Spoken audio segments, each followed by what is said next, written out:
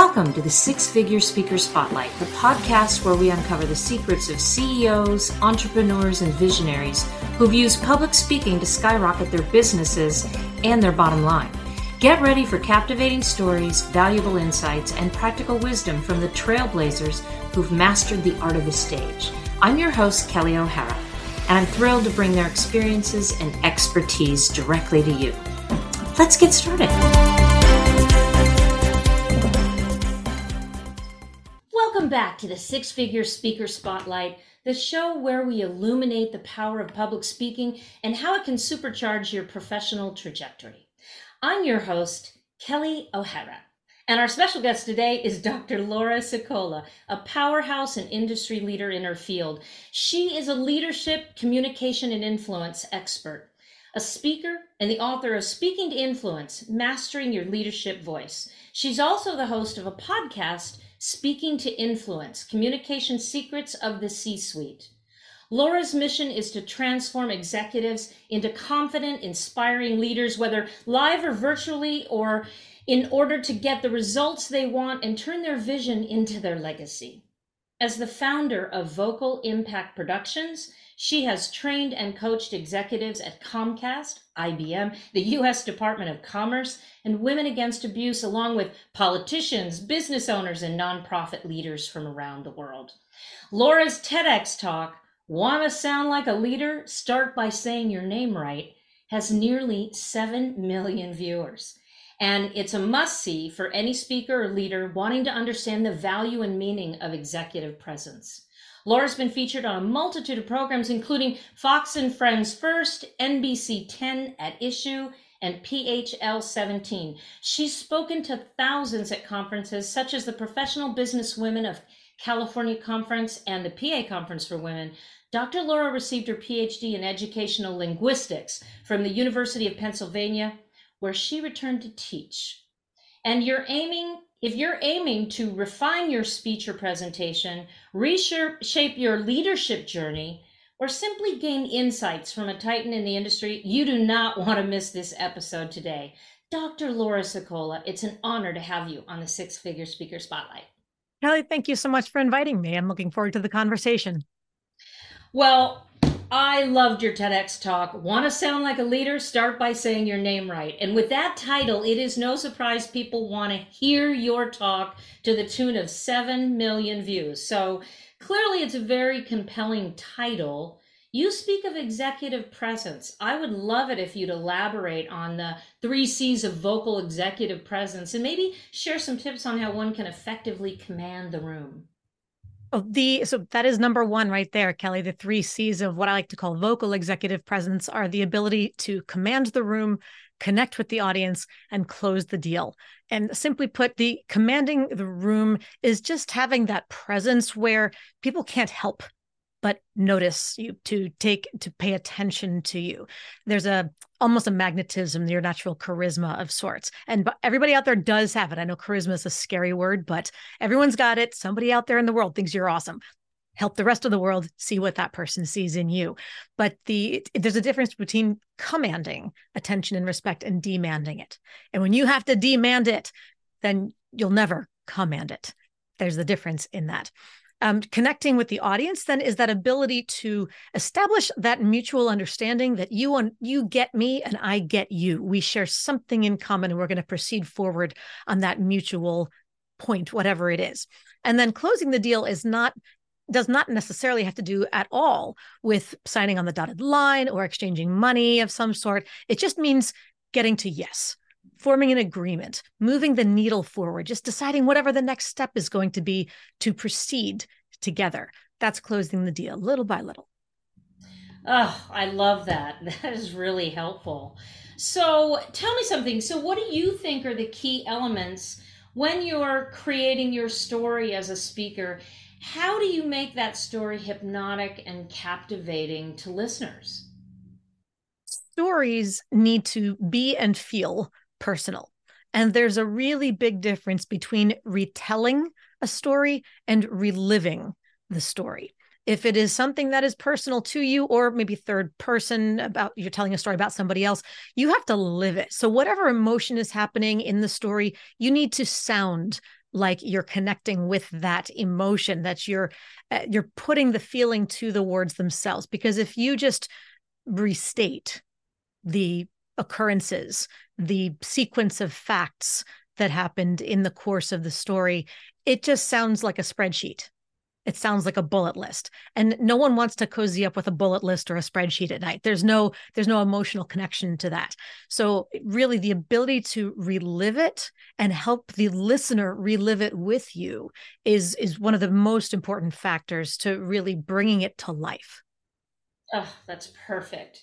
Now, you've talked about leadership voice. In the talks I've seen that you've had it on your podcast, and it's critical for speakers to discover their leadership voice. Mm-hmm. Can you talk about that and maybe share some of the pitfalls that you've seen with other people's speeches that can inadvertently undermine a speaker's authority or their influence?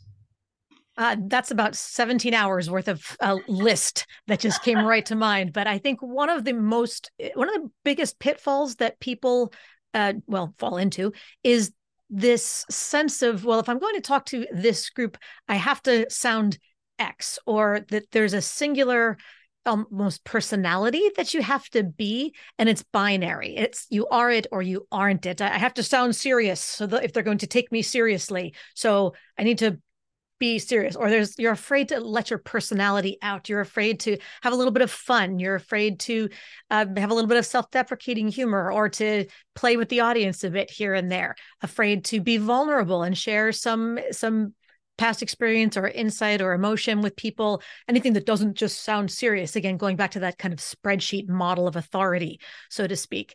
And what people don't realize is that they want you to be you.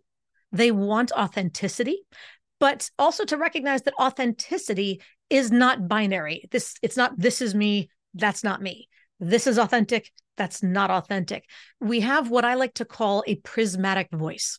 So the same way, Kelly, that I'm sure you've seen those little crystally things that people will hang from windows or from, rear view mirrors in a car. And when the sunlight hits it and the little rainbow comes out the other side, you can see it on the wall or on the floor. In the same way, you and I, we are all that white light.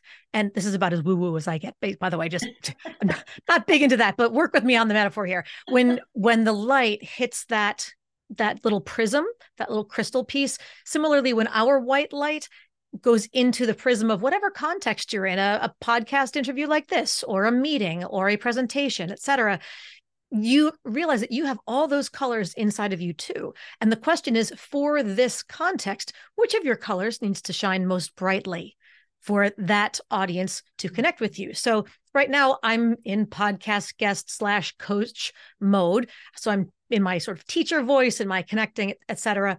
Let's call that my red. I also have a 7-year-old. I don't talk to him like this. He'd stop playing with me.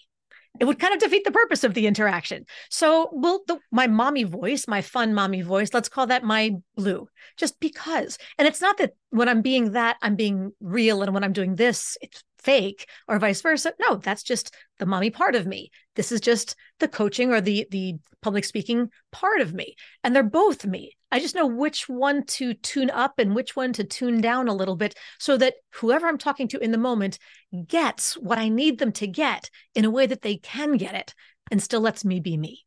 That's the most important part. I love that. That resonates so perfectly.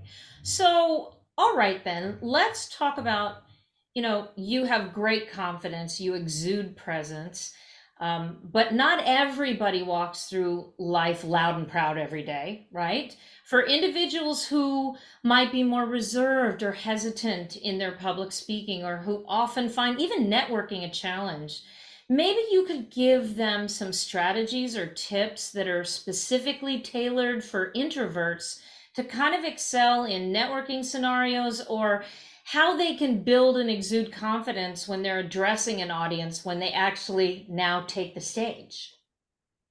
It's funny, Kelly, because I think there's a misconception that introvert and shy are synonyms.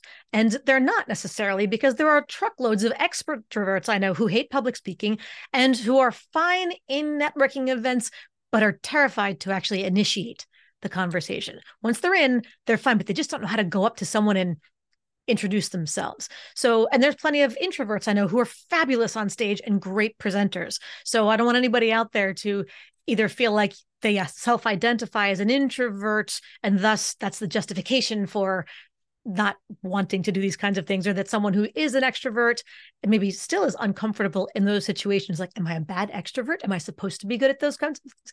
No, we're not going to generalize and categorize in this way. But to the extent that anybody out there who perhaps is nervous about presenting, for example, what's most important, I think, is to simply not telegraph it. If I were nervous coming onto this stage, I wouldn't introduce myself verbally and say, hi, I'm Dr. Laura Sicola. I'm the founder of Vocal Impact Productions. And Kelly, I want you to know that you intimidate me completely. And I'm really scared about the rest of this interview. I'd never do that. So what we have to think about, what are some of the speech habits that people have that telegraph that nervousness? Because those habits, those are just simply behaviors, and we have control over all of them. So if I know that when I get nervous, I use a lot of fillers, I might say, I mean, like, so, okay, well, note to self, put a marker in my brain saying, slow my speech down a little bit, try not to connect all of my thoughts or fill in too much space with those throwaway words, because that's going to give them a sign of my nerves. I can control that. It may be a matter of speed. Do you tend to talk faster when you get nervous because you're anxious about something else or you're afraid you're going to run out of time? Slow down and act like you own it. And just let the words come out at their own pace. It will project a calmness that allows people to believe that you are more confident. And as you get better, people will respond to you in a way that represents your or reflects that confidence, and it makes you feel it. It's kind of a chicken or the egg thing. You just got to start somewhere. And all of those little details, try not to project your nerves. And if you can control those behaviors, it's amazing how it becomes a self-fulfilling prophecy of success. It makes me think of that slogan, never let them see you sweat.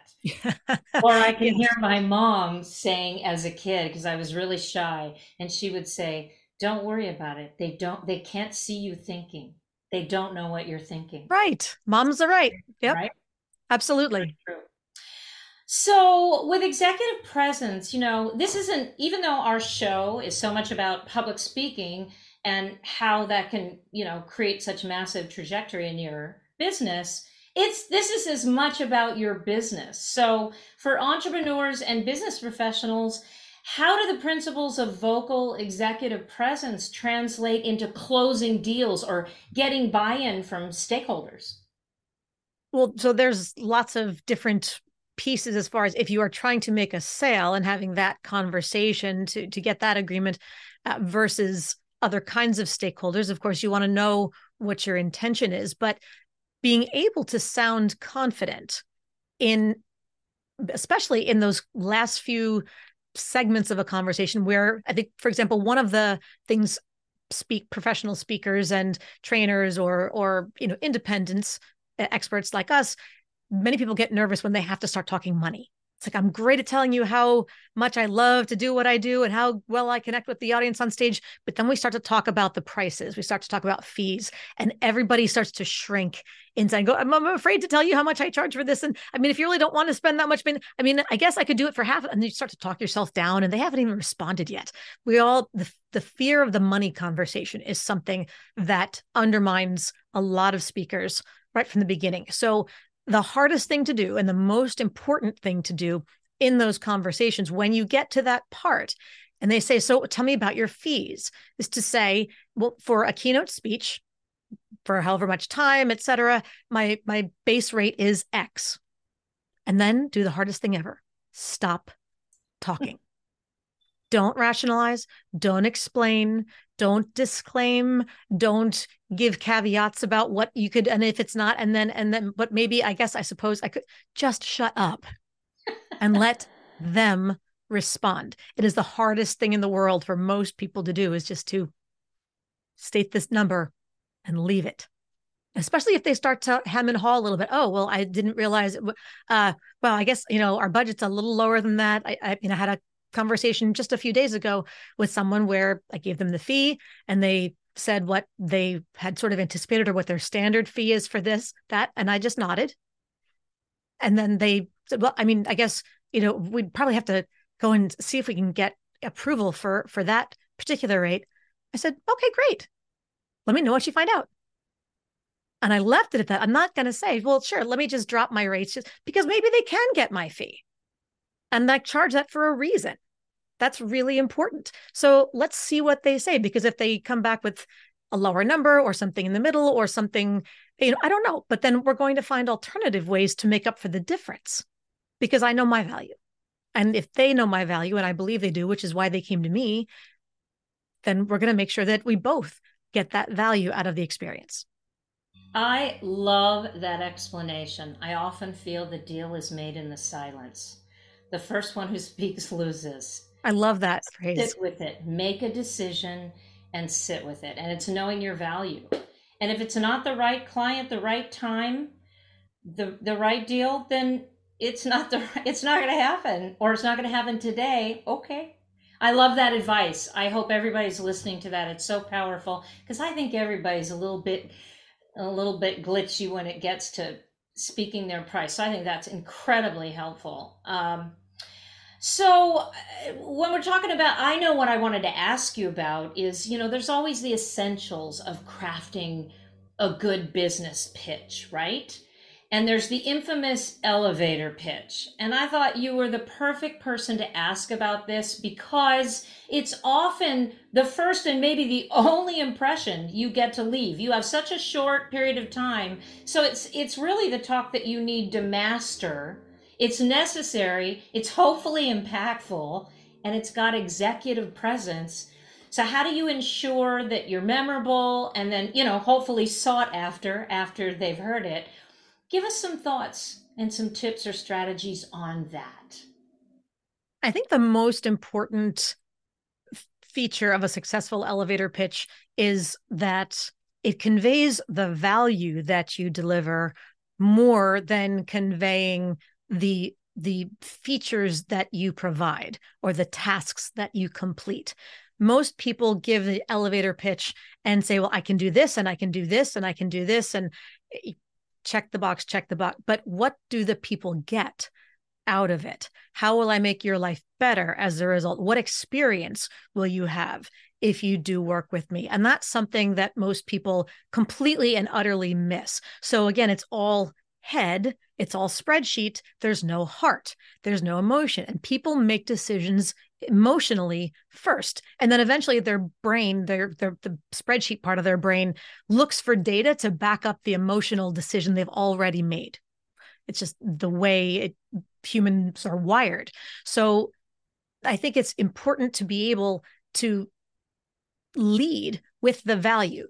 And the way to do that is, number one, to recognize that there are different contexts. Like it's not necessarily one size fits all with an elevator pitch, because are you in a networking event where everyone's going to have 2 minutes to go around the table and share what they do and for whom? Or is it just at a conference, the breakfast before the opening keynote speaker, and you're just chatting with people as you bump into them at the coffee table, and they're answering so what do you do question? And that's where everyone tends to fall apart. So having something ready that's where the 2 minutes or the 1 minute needs to give a complete picture versus is it the elevator pitch really just a hook, or just, and I'll use this phrase lovingly, bait to hook them into a conversation where they're just going to, not bait and switch, let's be clear on that, but just enough to make them say, well, that's interesting. Tell me more about something. So where something you said caught their attention and they want to know more about that. So one that I might use for people when as opposed to just launching into name, rank, serial number, is a question like, hey, Kelly, let me ask you a question. Have you ever had one of those moments where you're talking and you suddenly think to yourself, that sounded better in my head? For one of those moments, or maybe you are trying to, you know exactly what you want to say, and it's clear as day in your head, and you feel it passionately in your heart, but you don't know how to get it out of your mouth in a way that's clear, concise, and compelling to the other person. That's what I fix. And leave it at that. Oh, well, there you go. Well, that explains everything of why people need to come to you because they get it. I think we've all been stuck with that. Sometimes those are the worst words. What do you do? Yes. And people freeze because it all depends on the situation. There's context. And you need to have some flexibility there. I've heard coaches say, just have one thing. All you need to say is just a singular, you've got your pitch ready. But I think context as well. It depends on where you are. Yes. A little bit on where you are and what you're trying to accomplish in that moment. So Yes. I really appreciate such great advice. Okay, well, with that said, I'm going to tell you right off the bat that this is just not enough time. I could spend an hour more, and I would still only touch the surface. So what I'm going to say is it's been a pleasure just touching these topics today, because that's how I feel. They were so good that I want more. And your insights, Laura, have undoubtedly not only piqued listeners' interest, but I suspect, especially based on your TEDx talk, they're saying their names in new and different ways. I speak for myself as well. And so your expertise and the power and the value of vocal executive presence, it's been invaluable. For those that want to find out more about Laura, you can visit her website at vocalimpactproductions.com or catch her podcast at Speaking to Influence, Communication Secrets of the C-Suite. Thank you again, Laura. I want everybody needs to check out this fabulous TEDx talk. Want to sound like a leader? Start by saying your name right. Once you hear that, you're going to have to get in touch with her. So thanks again, Laura, for taking the time to share your knowledge with us and the Six-Figure Speaker Spotlight, because that's exactly what this podcast is all about. That's terrific. And thank you for the resource for everybody else out there to help everyone be more effective, more successful, happier speakers. We can't thank you enough. Well, all of you, thank you for tuning in to another episode. Your support and engagement are what drive us to continue bringing you top-tier guests like Dr. Sicola. Every episode, including today's, is crafted with you in mind, aiming to provide you with usable insights that can make a real difference in your professional trajectory. And your commitment to growth and learning, that fuels our mission. So we'll be back with more insights, more expertise, and more stories that will empower you. And until then, harness the power of your voice, refine those pitches, and continue to make an impact. I'm Kelly O'Hara, and I look forward to seeing you next time on the Six-Figure Speaker Spotlight.